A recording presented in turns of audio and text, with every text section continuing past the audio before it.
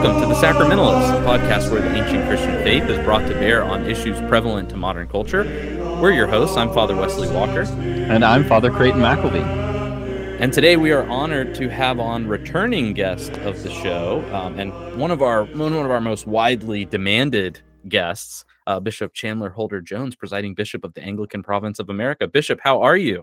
Excellent. As always, a joy to be with you. Such a great privilege. Thank you for having me on this wonderful program. I'm honored to be here today. Well, it's so good to see you. It's been a while. I know you keep rather busy. Yes, things have gotten far more intense in the last year and a half, as I describe my work as that of a traveling salesman, going about the diocese, making episcopal visitations. We have a geographically expansive diocese from Pennsylvania to Florida, from the Atlantic Ocean into Tennessee and Alabama. It keeps me very busy, but it's been a great blessing and a great gift from the Lord, really, to be able to serve the church in this way. But it means I travel most weekends of the year. So if you want to find me, it's hard to hit a moving target. And I'll be moving to some different location every weekend, but it's been a wonderful blessing. Excellent. Excellent. Well, in fact, I need to talk to you about getting you up here to the great state of Maryland. So we love it. Make you come north again. Well, great. Well, what we wanted to talk about with you today is what some people call the Anglican Formularies. That's not language we would use, but this has come up recently for a number of issues.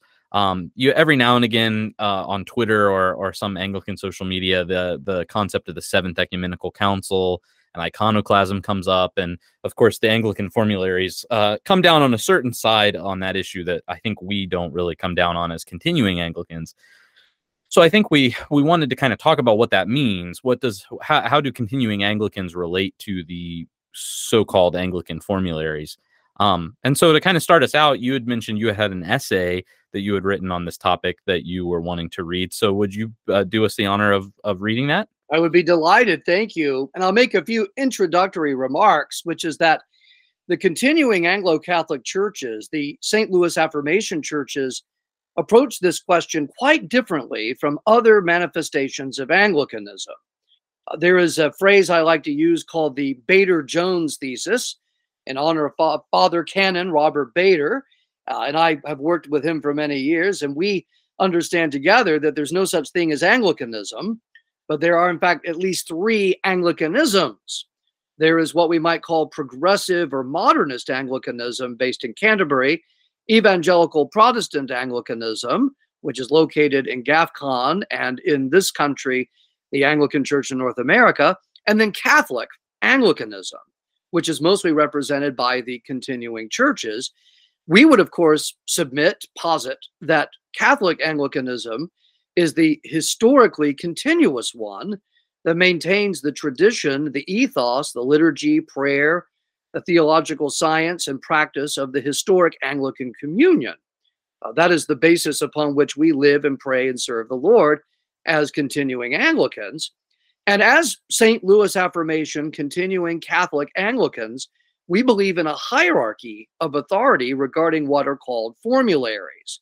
First of all, you have, of course, Holy Scripture, which is inspired by God. It is the Word of God written, contains all things necessary to salvation, and that which is of saving salvific doctrine must be demonstrated and proved by the Scripture. Underneath Holy Scripture, we have the seven ecumenical councils, which the Catholic Church has always maintained possess an indefectibility of doctrine. The dogmas, the decrees of the seven councils, including the seventh, but all seven ecumenical councils of the undivided Church of the first millennium possess the character of doctrinal infallibility. And we affirm that in the St. Louis Affirmation churches. Then beneath that, we would have the Book of Common Prayer, because lex orandi, lex credendi, the law of prayer is the law of belief. So the Book of Common Prayer then becomes the lens through which we would interpret the lesser formularies. And in this hierarchy, at the bottom of the list, if you will, would be those local particular formularies that are distinctive to the Anglican tradition and don't represent the wider mind of the Catholic Church East and West. Amongst these would be, of course, the 39 Articles, which have to be read according to the interpretative lens of the Book of Common Prayer, the consensus of the Church Fathers, the 7 ecumenical councils, and of course, ultimately, Holy Scripture itself, which is the principal source of divine revelation. Now, given this hierarchy of written information, if you will, the documentation of revelation, back in 2004, I wrote an essay about the 39 articles, and this created a little bit of a stir at the time, particularly from the more evangelical wing of, shall we say, the traditional Anglican movement. And I'd like to share this with you right now, just to give an outline of what the 39 articles historically are within the matrix of the Anglican tradition. The 39 Articles of Religion are the charter document of the Elizabethan settlement and of the English Reformation. Adopted by the General Convention of the Protestant Episcopal Church on 12th September 1801, the Articles have a fascinating history. After some debate beginning at the First General Convention in 1792, the Articles were eventually attached to the 1789 Book of Common Prayer and were constitutionally embraced by the American Church as being representative of her mind. Years before, in 1553, the Church of England initially created, by the hand of Archbishop Thomas Cranmer, 42 articles, which were given under the seal of King Edward VI. The Convocation of Canterbury began work on a revision of the 42 articles in 1563. In 1571, under Queen Elizabeth I, the English Parliament issued the newly revised 39 articles. The articles, as a formal statement of the principle of the English Church's reform, received royal assent from the Queen on the 29th of May, 1571, and ever since they have been law in the English Church and realm.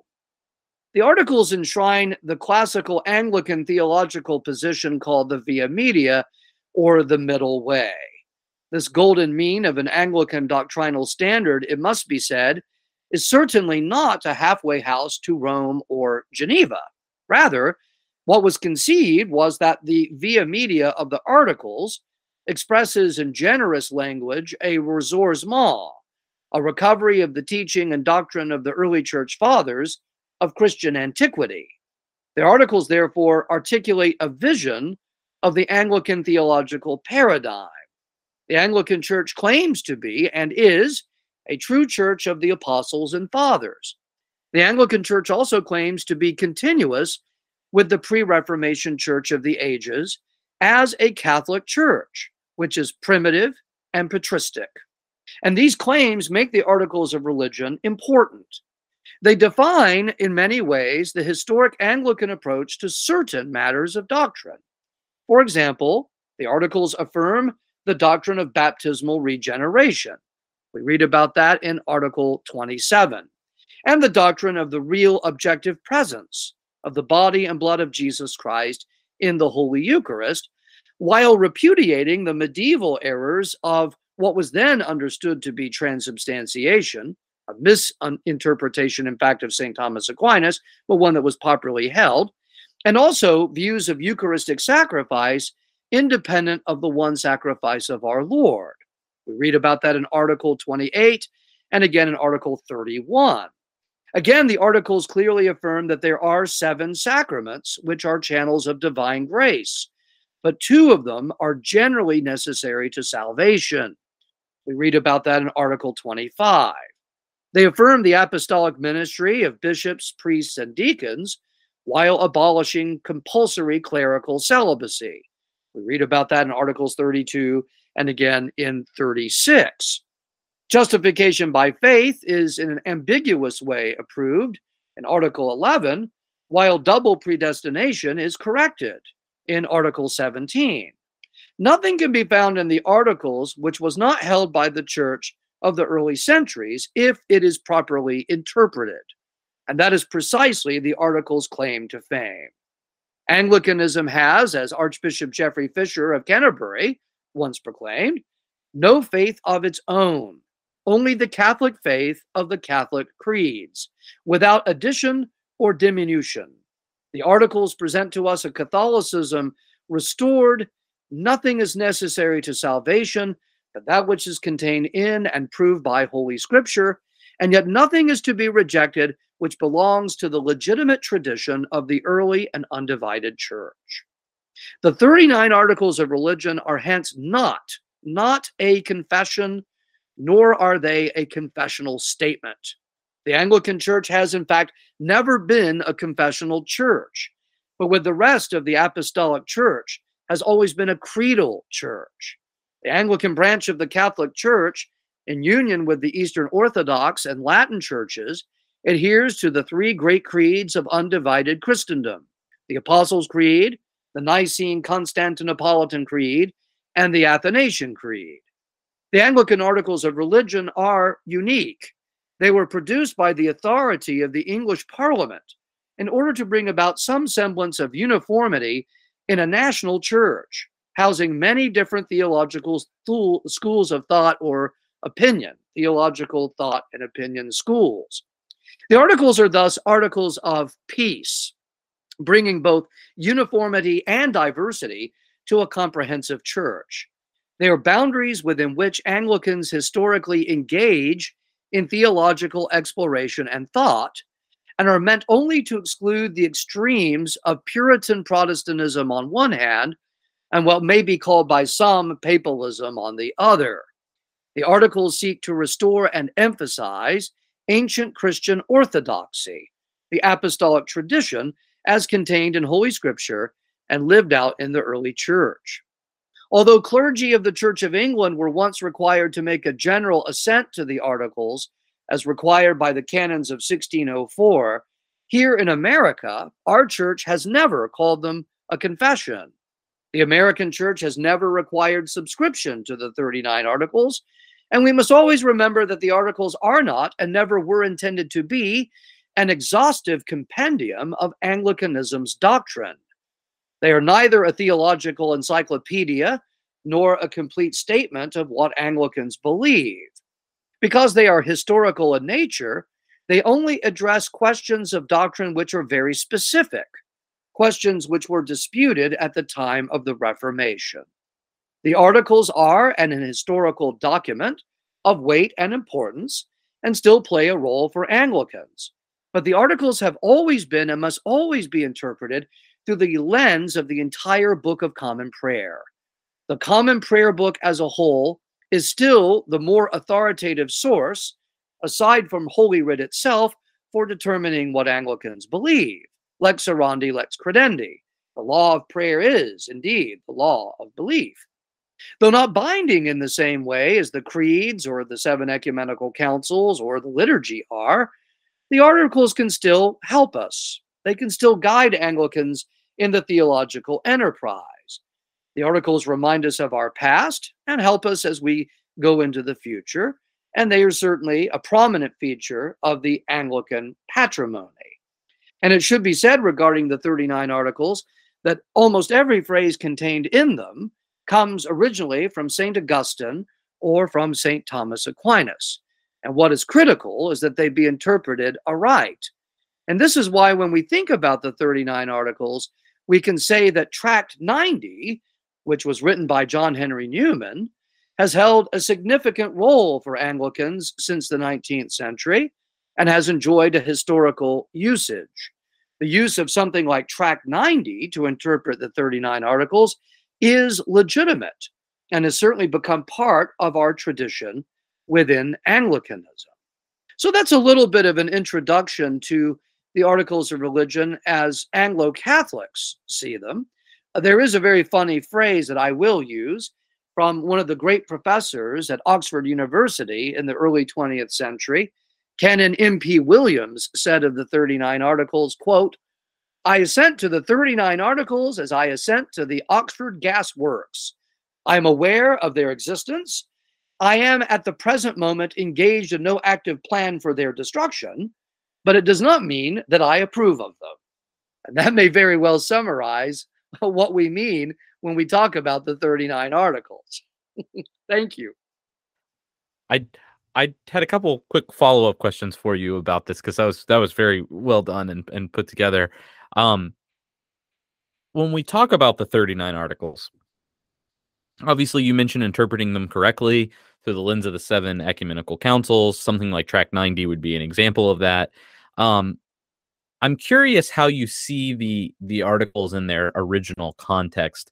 Anglicanism's often been called a via media, and people mean that to mean we're sort of in between Rome and Protestantism. But what many people have come, especially, I feel like this is more prominent probably in the past 5 to 7 years. What many people have come to say is that we are a via media, but the articles are in between sort of Wittenberg and Geneva. And I remember actually being at a conference where you spoke, and this was the contention of a number of the speakers there. So I'm just curious how you would sort of respond to that claim that to really understand the articles, we have to position them in a sort of classical Protestant way, and that anything else is a kind of sophistry. Well, that's a brilliant question, as always, Father. Always asking fantastic questions. I would say that approach to the 39 articles is, in fact, anachronistic. And what we've witnessed over the last decade, in particular, within a more evangelical strain of Anglicanism, is an effort to use the articles of religion to format them and apply them in a way for which they were not originally intended. This goes to the point of the question of a confessional statement. The articles of religion are not articles of faith. If they were articles of faith, they would be entitled that way. They are not. They're articles of religion, religio, which means to remember, to put together different bodies, individuals, groups, points of view, to remember, to rejoin. That was the purpose historically in the 16th century of the articles of religion. They are somewhat imprecise, we can say, deliberately imprecise, because they are articles of peace intended to bind these different varying, sometimes quite dramatically different theological perspectives in one institution. This is the whole concept of the Elizabethan settlement, which of course has now collapsed. The collapse of the Elizabethan settlement is the reality in which we live, and that is why we have these quite radically different forms of Anglicanism in the 21st century, our position lying with the great Catholic movement that has been in Anglicanism since the English Reform of the 16th century and before.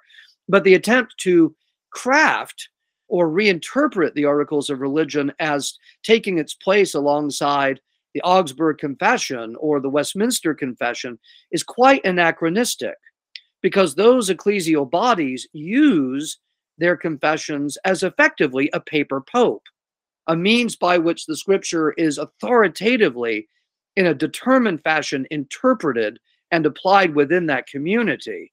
That has not been the case with the 39 articles of religion.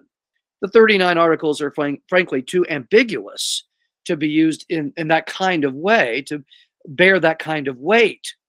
I think the difficulty theologically today is that there are Anglicans who put too much weight on the articles, and they were not designed to carry it. Rather, their whole purpose is to draw a sort of boundary, a generous, rather large, expansive boundary within which theology can be done.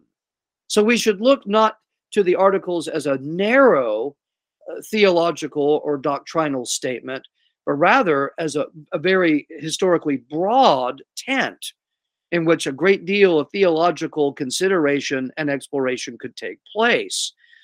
There is always the need to have a sense of authority in the church, and the crisis of authority that emerged in the Anglican Communion beginning in the 1960s and 70s created an authority vacuum.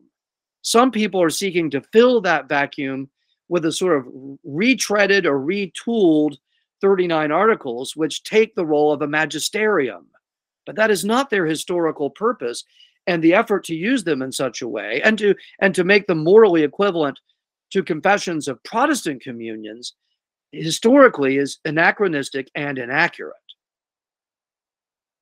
That is helpful. It's always good to remember they are primarily political documents. Yes, they are. So, Bishop Chad, that sort of leads us to a question we had from one of our listeners, Father Mack. He asked, the fact of the Formularies' relationship to a 16th century schism seems to relativize them in a way that is not true of, say, the creeds or the canons of the ecumenical councils? If that is so, are they the right source for Anglican identity and unity today? A fantastic question, and we appreciate it very much. Our way of looking at this is perhaps a little bit differently from what others might consider or contemplate, because we see the integral ecclesiality of the English church as part of the story. The production of the formularies in the Church of England in the 16th century are on the level of local councils. The Church of England at the time, and the Anglican Church, of which we are the heirs today, is part of the one Catholic and Apostolic Church. It is part of the Unam Sanctam. It is part of the one Holy Catholic and Apostolic body of Jesus Christ, and possesses the authority to govern itself through local synods and councils. The production of the formularies in the 16th century is part of that narrative. So we would say that the church had the authority and the right to govern itself and to produce these formularies. So they differ very little then in comparison to other local synods and formularies that have been developed in particular local churches, sort of sui generis churches around the Western Catholic world over the last 2,000 years. We are not a Protestant schism. We are a branch of the Catholic Church. And as such, we have the right to govern ourselves by these kind of methods. But the point is taken, which is that the Anglican formularies, as they are often called, would, in this hierarchy to which I already referred, would be at the sort of the minimal level. They would have the least authority. They do not have the authority to take us away from the consensus fidelium or the consensus patricum, which the whole Catholic Church has received, the tradition of the apostles, the holy tradition, the Orthodox faith, which is fully revealed to us in Holy Scripture and in the ecumenical councils. And therefore, the local formularies of the English Church must be interpreted according to the whole mind of Christ and his whole church universally. And this means that any error that is contained within these formularies must be corrected. And I'll go ahead and say that for us, beginning in 1977, the continuing churches now possess something that Anglicans heretofore had not, which is a doctrinal statement that enables us to make corrections regarding those local formularies of the English Church, the Affirmation of St. Louis. The Affirmation of St. Louis is not a creed, nor has it claimed to be any kind of council of the church, but it is an intensely helpful guide that looks to the 7 ecumenical councils and the received consentient tradition of the undivided church as the way by which Anglicans must resolve doctrinal and moral questions. It possesses a clarity, a directness, a sort of succinctness that the 16th century formularies lack, and they serve to clarify the ambiguity of documents like the 39 Articles of Religion. So this is how we would look at, for example, the 39 Articles or the Book of Homilies.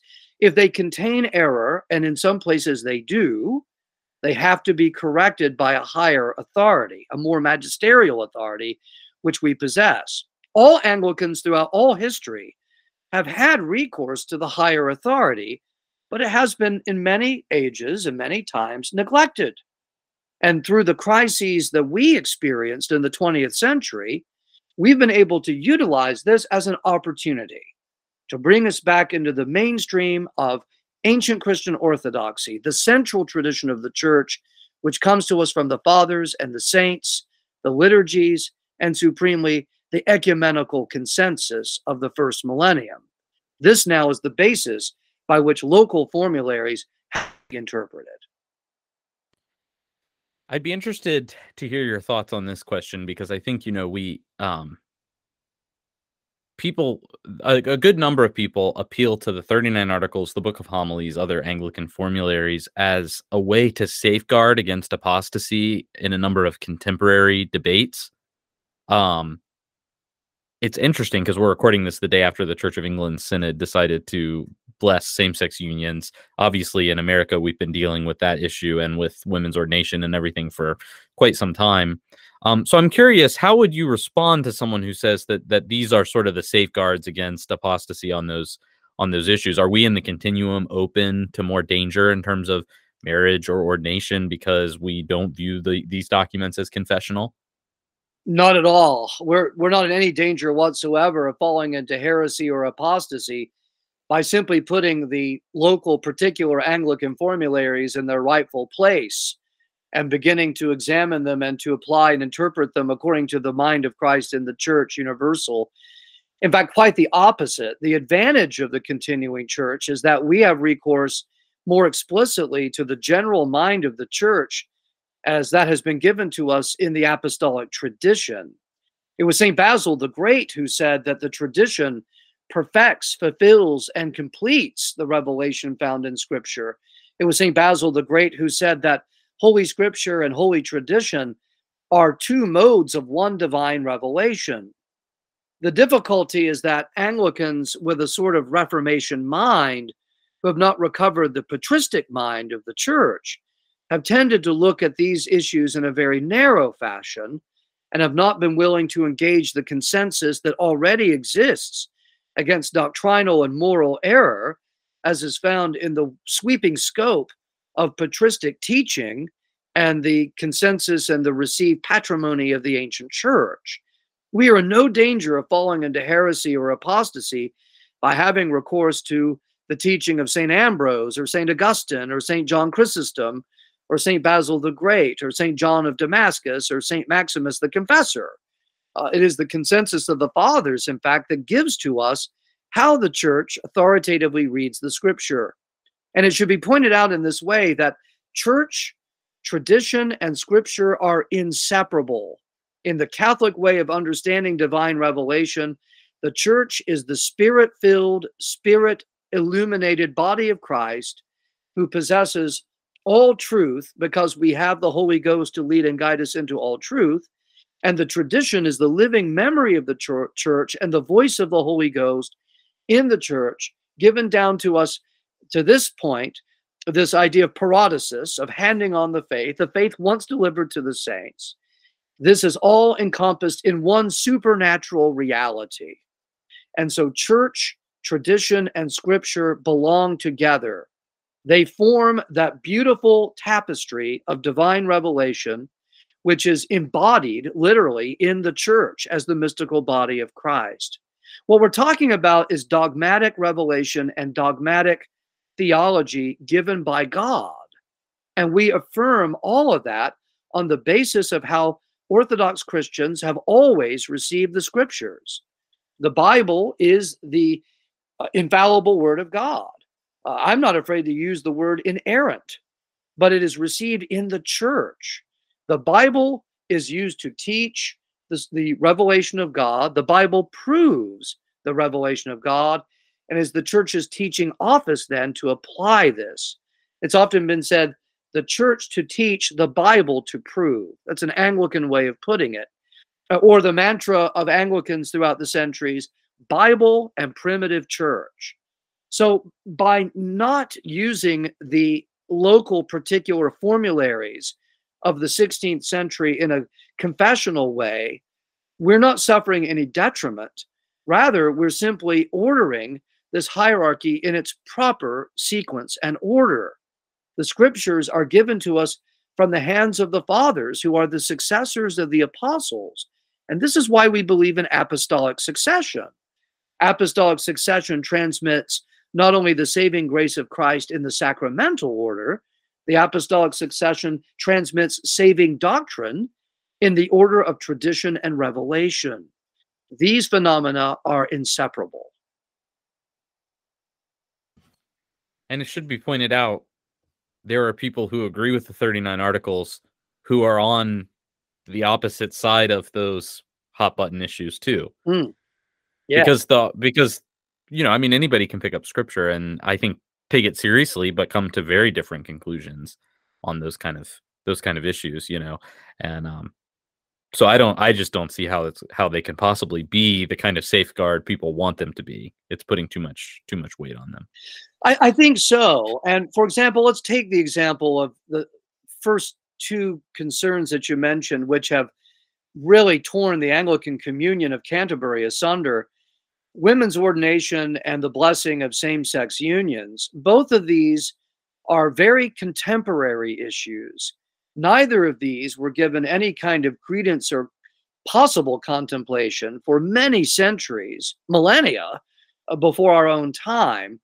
And when we look at the scriptures, which I think in both of these areas are self-evident in terms of their teaching, all we have to do is rely upon the scripture as then interpreted by the consensus of the church and the fathers in the first millennium to see why specifically and dogmatically neither of these errors are permissible. So we don't have to rely on local formularies or reformational formularies to come to any kind of determination about why these practices are contrary to both Holy Scripture and Holy Tradition, and they clearly are. The continuing church is very clear on these matters. Both of these, of course, point to anthropology as well. They point to the Christian anthropology that's contained in Scripture and has been faithfully applied in every generation. The errors of women's ordination and blessing same-sex unions are Christological and anthropological in scope. And the church has been able to address these issues consistently throughout the last 2,000 years because we affirm the divine revelation of Scripture, which is handed down through this beautiful gift of tradition. So where would the 16th century formularies fall in this area? Do they specifically address these questions? No, they don't, actually. If you look at them closely, they don't. So, but they do address disputed points, controverted points in the Reformation period, more about questions of soteriology and the like. So it's a fascinating position that some Anglicans take, because at the end of the day, if we want to be able to stand up for Jesus, if we want to maintain the divine revelation in its integrity, then we have to have recourse to a higher authority, and that would be Scripture and tradition. So, Bishop, how would you respond to people who say that we're not really Anglican because we don't view the 39 Articles as sort of an ultimate authority or the defining feature of Anglicanism? Wow, Father, that's phenomenal. What a great question. Well, what is an Anglican? I mean, that in itself is a challenging question. There are people who assert that if you're not in communion with Canterbury, that you are not an Anglican in any meaningful or substantial way. I love the phrase of Father Carol Simcox, who spoke at the wonderful Congress of St. Louis, which was called by the Fellowship of Concerned Churchmen in 1977. And he rose to the podium and said, "I'd much rather be in communion with Christ than be in communion with Canterbury," which I think is sort of the definitive answer from our point of view. What about the Anglicans during the interregnum who had no Archbishop of Canterbury because he had been beheaded? Were they Anglicans even though there was no Archbishop of Canterbury? The See of Canterbury was vacant. What do we say about non-jurors? Were they Anglicans? Although they had separated from the established Church of England, they certainly maintained what we know as the ethos and the liturgical customary of Anglicanism. And they had Anglican orders and Anglican polity. And certainly we would not want to de-Anglicanize or un-Anglicanize the non-jurors. So that is a wonderful question. It goes to the very heart of who we are. An Anglican is one who belongs to the supernatural society which takes its particular unique flavor and shape in the English church tradition. And with that is a whole array of characteristics that define an Anglican.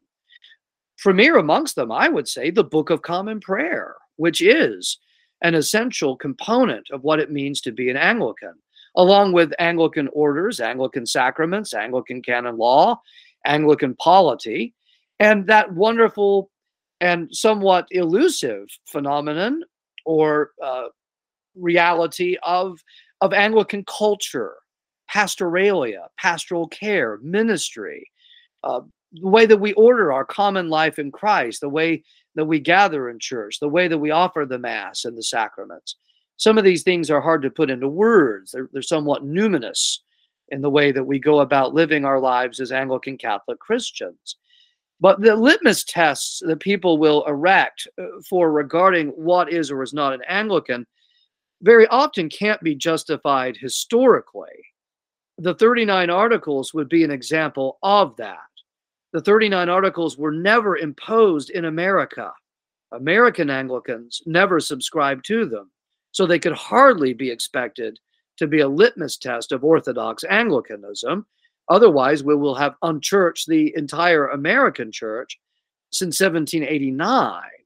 We have to go deeper than that to find our identity, our recognition as Anglican. And we can begin to explore those in more detail. But the 39 Articles would not play that kind of role, nor did it play that kind of role for many Anglican churches throughout the world, particularly with the expansion of the Anglican Communion, beginning in the 18th century all the way to our own day, where the 39 Articles would play less and less of a role in many churches around the world, many provinces of the Anglican Communion. So we have to look to something, I think, deeper when we're searching for what it means to be an Anglican. Ultimately, an Anglican is someone who comes originally from the Church of England and the Anglican Communion. That is our historical origin. And we stand as continuing Anglicans in that stream. We are the heirs of the Anglican tradition. We are the heirs of the Canterbury Communion. We are the heirs of the Oxford movement and the Catholic revival within the Anglican Communion. I think those are more helpful ways of showing what an Anglican is. Wonderful question. I think it's interesting, too, that with the 39 Articles as that litmus test, we see a really, in my opinion, I think a very strange sort of fixing in a particular context at a particular time with a particular sort of bias what Anglican identity is. If we use the formularies, right, the 39 Articles or the Book of Homilies, for instance, to test what an Anglican is, it's, to me, a very strange sort of thing, because there's so many, as you mentioned, the hierarchy, there's so many higher things that I would want to, higher and deeper things to use to describe or to define what an Anglican is. There are more important fish to fry. There's more important sort of matrices to understand than the 39 Articles, which are so deeply 16th century in their context. So yeah, it's a strange one to me to try to say, well, if you don't like the 39 Articles or you don't adhere to them, then you're not an Anglican. That's a weird move, in my opinion. Absolutely. In fact, to use that term once more, that seems terribly anachronistic. It's taking a 16th century standard of very limited authority, of very limited control over the church, and turning it into something which is far more vital and important than it actually possessed at the time in which it was written, and the purposes for which it was constructed, and the ways in which it was actually attached to the church, employed in the church in the following centuries. And so it doesn't really seem to fit. It doesn't fit today, given the reality of our situation, nor does it really fit when one retrospectively examines the role of the 39 Articles over the course of history. It's a very myopic view of the 39 Articles, and not at all what the Church of England herself initially used the Articles for. And so, again, it goes back to this vacuum, that there is an absence of authority, a perceived absence of some mechanism by which the church can exercise discipline and order. And so to fill that vacuum, the 39 Articles have been engaged in this way. But that, again, is not the reason for which they were written, nor is that the role that they historically played. It seems very weird to freeze theology in the 16th century. I mean, just think about the Pauline debates, about justification. And I mean, I can appreciate where the 39 articles come down on that question a little more than like the Westminster Confession or whatever. But at the same time, I mean, we've got this whole breadth of scholarship that's come out about Paul, and we know a lot more about Paul than we did 500 years ago. And so to say we're stuck with, you know, this kind of Cranmerian sort of blending of a few different Reformation positions when we now have, you know, N.T. Wright and Michael Gorman and E.P. Sanders and I mean, all those kind of guys, you know, I mean, it really, to me, it just doesn't seem like a very productive way of doing theology. I can appreciate being rooted in the history of the church, but limiting it to one particular time period just seems problematic. Now, this does raise a question, however, from Father Mack, who asked a number of great questions as we were preparing for this episode. Father Mack is a member of the Discord, which you can join if you're a member of our communion of Patreon saints. So if you want to ask questions that we consider using in interviews with guests like Bishop Chad, then we would appreciate it if you joined the communion of Patreon saints. But he asks whether Anglo-Catholic engagement with the articles always has to be negative or critical. And I'm inclined to say no. I mean, Maskell engages them positively, but I'm curious to hear your thoughts, Bishop Chad, about that, especially as modern Anglo-Catholics in the 21st century. You. Oh, it's another terrific question. I see the Articles of Religion as extremely positive. I've taught classes on the 39 Articles of Religion. I've used the 39 Articles of Religion even in preaching. I'll have to make the joke, if you're bored during the sermon, you may look at the 39 articles. They're in the back of the prayer book. Hopefully you won't be that bored while I'm preaching the sermon on Sunday morning. But I think we can take a very positive appraisal of the 39 articles. Nothing that we have said today is meant in any way to denigrate or in any way to lessen the historical and theological significance. We're simply putting the 39 articles in their proper historical perspective. And I think they can be employed, they can be used in a very beneficial and edifying way. So Anglo-Catholics have been certainly willing to embrace the 39 articles so long as they're properly interpreted. For example, there is a quite superb book, An Introduction to the 39 Articles of Religion of the Church of England by E.J. Bicknell, who was, in fact, really an Anglo-Catholic tractarian scholar.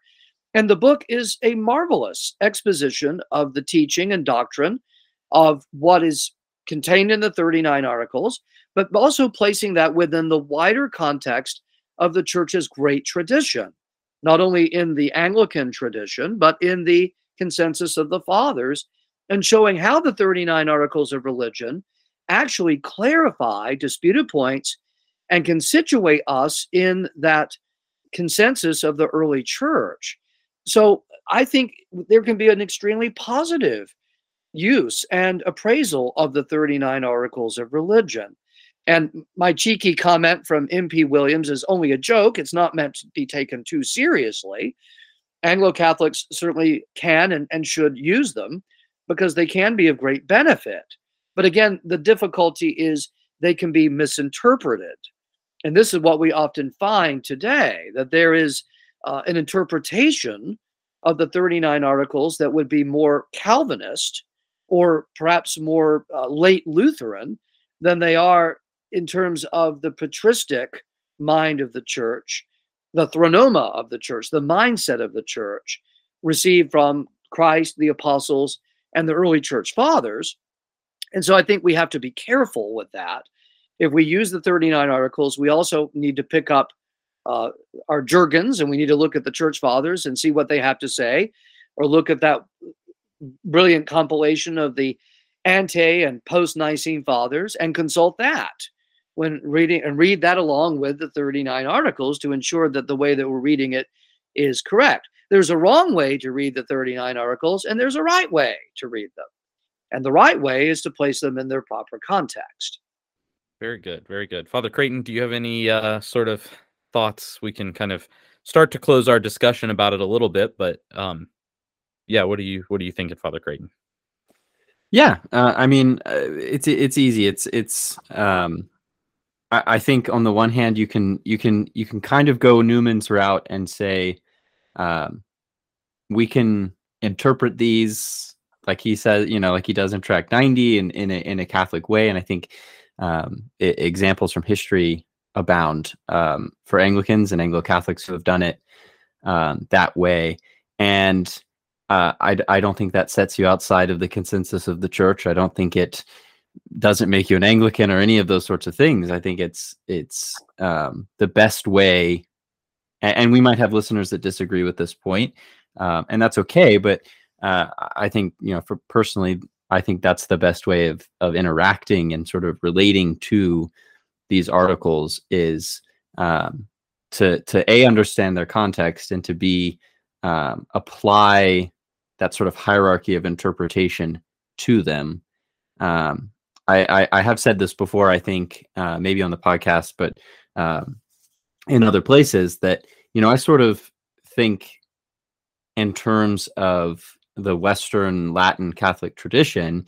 And so if something in Anglicanism deviates from that received tradition, then I'm going to side with the greater tradition.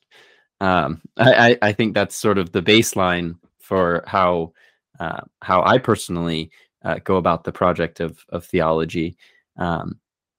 But I think with the 39 articles, we can clearly sort of apply a consistent Catholic interpretation to them, and be well within our bounds as Anglicans to do that. There's no defined way you have to interpret the articles. There's no articles that say you have to interpret the articles in a Calvinist way. As Bishop Chad, as you said, they're broad, and so I think we thankfully have the latitude to be able to do that. And something like the affirmation of St. Louis, I think, really does clearly put us into a position that allows for the greater tradition of the church to speak to the articles, instead of the articles trying to speak to the tradition of the church and tell it what to do, which I have a problem with. The fathers inform the articles don't inform the fathers. The fathers interpret the articles do not interpret the fathers. The fathers Right. come first. That is the apostolic tradition.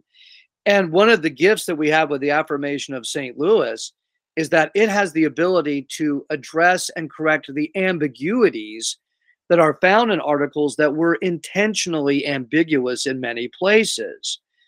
This is true of the Missal in our liturgical life. There are ambiguities which exist in the Book of Common Prayer, and the Missal can serve to fill in the blank, to address those ambiguities, and where necessary, to move us in a clearer theological direction.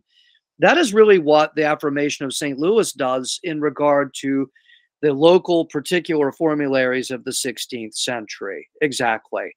But our goal, our theological task, the theological enterprise that we engage as Anglo-Catholics is to live in the heart of the church's faith, in the heart of the gospel of Jesus Christ, as it has been handed down to us in the communion of the Catholic Church. And the 16th century articles have a role to play in understanding our history. They help us to understand where we come from. They place us in the narrative of the English Church's life, and they have historical significance. But in terms of dogma, in terms of saving faith, of divine revelation, they have to be submitted to the higher and greater authorities of the church. And once framed in that way, can be useful to us and can be employed in such a way as to help us to grow in our faith. But we have to order it aright. There must be a structure. There must be an order to the way by which we interpret what is given to us. We are the servants of the church's faith, not the masters of the church's faith. We are simply the stewards of the Lord. It has been given to us. We have inherited this. It's an inheritance. The 39 articles have a role to play in that. But on the grand scheme, in the grand scheme of things, they are lower level, clearly. In fact, we would say they're at the bottom tier in terms of this hierarchy of what Christ has given to his church and the way that we are to receive, to believe, to profess, and to live out his revelation to us. It strikes me as important to say too that a confession or a creed or any sort of formulary or authority is only good insofar as it's right. I mean, why is the Nicene Creed so important? Because it's correct. It's the right handling of the scriptures and the tradition and applying, the great tradition to the questions that came up at the Council of Nicaea, the Council of Constantinople, etc. And so, you know, it's one thing to have a confession or some sort of document like that. I mean, if you're Presbyterian and you have the Westminster Confession of Faith, great. I assume you are Presbyterian because you think that's correct. And so when you're with other Presbyterians, you can invoke the Westminster Confession and say, this is it. This is where our church has said what's true, what's not true. Of course, like you said, the articles are not a confession, but I think even if they were,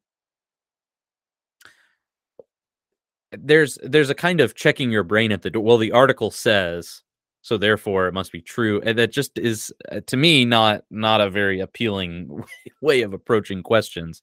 I mean, think the Seventh Council is a great example of that, right? I mean, I think the articles do, at least in the way that the people who wrote them do kind of disagree with the Seventh Council. And so the question is, well, what do you do with that? And obviously the affirmation of St. Louis gives us a framework that we can deal with that tension. But you have a lot of people who end up basically dismissing at least the Seventh Council, sometimes the whole final three councils, just because they want to be faithful to the articles and kind of prize that over the consensus of the church. And that to me, that just is not a very compelling way of doing things. Article 22 is a perfect example of the ambiguity of the 39 articles, and also is a wonderful opportunity for the affirmation of St. Louis, which opens the door to the patristic consensus to correct something or correct the interpretation. It condemns the Doctrina Romantiensum, the Roman doctrine of images. That's an extremely ambiguous phrase. It does not condemn the biblical, patristic, or orthodox doctrine of images. It doesn't go any farther than that. What was the Romish doctrine of the time? Popular medieval practice, which some would say was popular medieval superstition at the time. It was the generally received sort of, if you would, peasant view of theology in the 16th century. It wasn't the official teaching of the Roman Communion per se at all, but it was the popular medieval view, and that this is what is actually condemned. Because if you do condemn the patristic or orthodox doctrine of images based on Article 22, then you'd also have to condemn the biblical or patristic doctrine of pardons, of worship, of adoration. Nobody wants to do that. Nobody wants to reject the orthodox doctrine of worship or adoration. So there has to be a right doctrine of images as there is perceived to be a wrong one. Same thing with purgatory. It condemns the Romish doctrine of purgatory, but you can't condemn a biblical one or an ancient one or a consentient one. So the articles of religion have to be interpreted.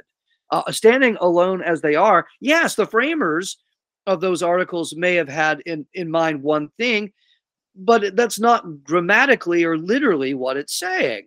It is interesting that King Charles I, the blessed martyr, who died for the Catholic faith because he would not give up the rule of apostolic succession and bishops in the Church of England, he affixed to the Articles of Religion His Majesty's Declaration. And the Declaration says that there has to be a literal and grammatical understanding of the articles. And that was an anti-Puritan move. That was to get the articles away from a Calvinist interpretation, which is what the Puritans of the time were trying to do, to impose a Calvinist interpretation on the 39 articles.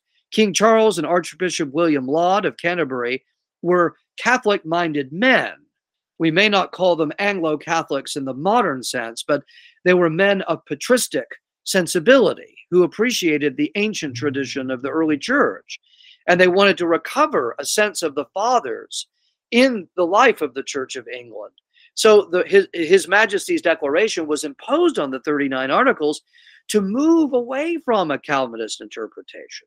That in itself tells us that standing alone, the 39 articles are not to be a dogmatic statement. And that's why they have to be interpreted. But to be clear, since we're having this conversation, Anglican Catholics of the continuing churches absolutely affirm the dogma of the Seventh Ecumenical Council of Nicaea to the Second Nicene Council of 787 AD. Christian images are necessary in Christian worship to affirm the doctrine of the incarnation. They are not optional. Images, you can see an icon of our Lord behind me. Images are essential to Christian worship because they teach the incarnation. If we deny the image, we deny the reality that the Word was made flesh. So we do affirm the dogmatic truth of the holy images, the icons established by the Seventh Council. Excellent. Excellent. Well, great. Well, does anybody have anything to kind of add to this conversation? I think we've covered quite a bit of ground. Bishop, you're fantastic as always. Thank you. Well, if nobody has anything to add, then perhaps we can go to everybody's favorite segment, which is what we're into. So, Bishop, what are you into these days? Well, aside from traveling, I really enjoy spending as much time as I possibly can with my wife, Megan, and our 4 children, and trying to have fun together when we have the opportunity, and enjoying watching some movies occasionally, new things that might come out on Amazon Prime and the like. And I like delving into reading. Most recently, I've been rereading some of the history of the old Catholic Church, because we have an ongoing dialogue with the Polish National Catholic Church, the PNCC. So I dug out of my library some books on that and rereading the history of old Catholicism. So I very much enjoyed doing that. There's a very good book, by the way, written by an SSC priest in England back in 1997 called The Old Catholic Phenomenon. And sadly, I think it's Father Coles. I sadly think I've forgotten his name. I believe his name is Father Coles. Coles, and it's a very good book on the history of old Catholicism. So when I'm not traveling or spending time with my family, I'm, of course, laboring in the diocese, in the Lord's Vineyard in our diocese, and occasionally we'll try to read a book. So that's basically all I've been up to lately. Excellent. Excellent. Father Creighton, what are you into? I think the thing that I'm into is I've mentioned before on the podcast, but my wife and I really love All Creatures Great and Small. And I grew up watching the old All Creatures Great and Small from like 1978 to 1990. But the new show that you can watch on Amazon and wherever you stream things is really excellent. And there's a new season out, so Margaret Ann and I have been anticipating every new episode and enjoying it. It's just wholesome and fun. So I think that's what we've been into. I'm still reading the book I mentioned last time, Brisbane, and so I'm still enjoying it. So I'll give you another update when I finish it. Nice. What about you? Good. Well, so my wife and I, for a long time, in the evenings, would just watch TV shows or movies or whatever. You know, we'd kind of binge stuff or whatever, and that's certainly fun to do. And we do still watch shows sometimes, but we've tried to kind of get away from that a little bit and hang out a little more. And the way that we've been doing that has been by playing various board games.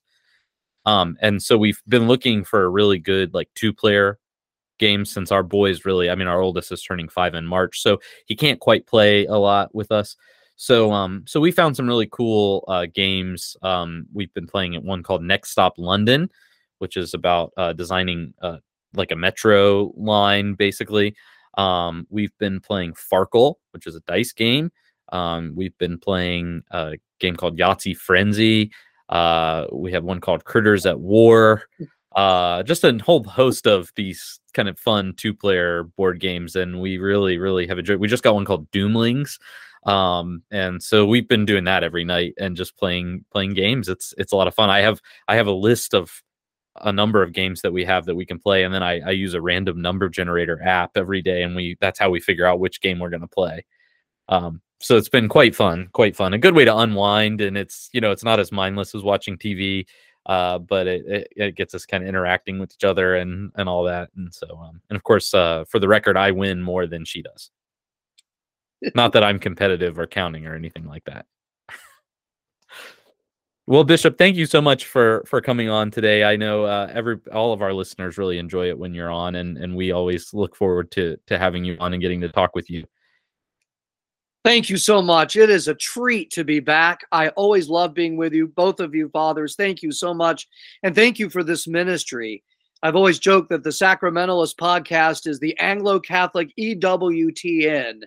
And what you do in service to the church and to Orthodox Anglicanism worldwide is absolutely terrific. It is a supernal honor for me to be present with you today. Thank you for your hospitality and having me on again. Absolutely. Well, we'll fill the listeners in that we actually, since we have you booked for this time, we're actually going to do 2 episodes with you, and the next will be a short episode, and we'll just leave it at that. People will tune in and they can figure out what's going on with our short episode. So to close, I figured I'll pray the collect for the church from the prayer book, page 37 of the Book of Common Prayer, if that's okay with both of you. The Lord be with you. And with thy spirit. Let us pray. O gracious Father, we humbly beseech thee for thy holy Catholic Church, that thou wouldest be pleased to fill it with all truth and all peace. Where it is corrupt, purify it. Where it is in error, direct it. Where in anything it is amiss, reform it. Where it is right, establish it. Where it is in want, provide for it. Where it is divided, reunite it. For the sake of him who died and rose again, and ever liveth to make intercession for us, Jesus Christ, thy Son, our Lord. Amen. Amen.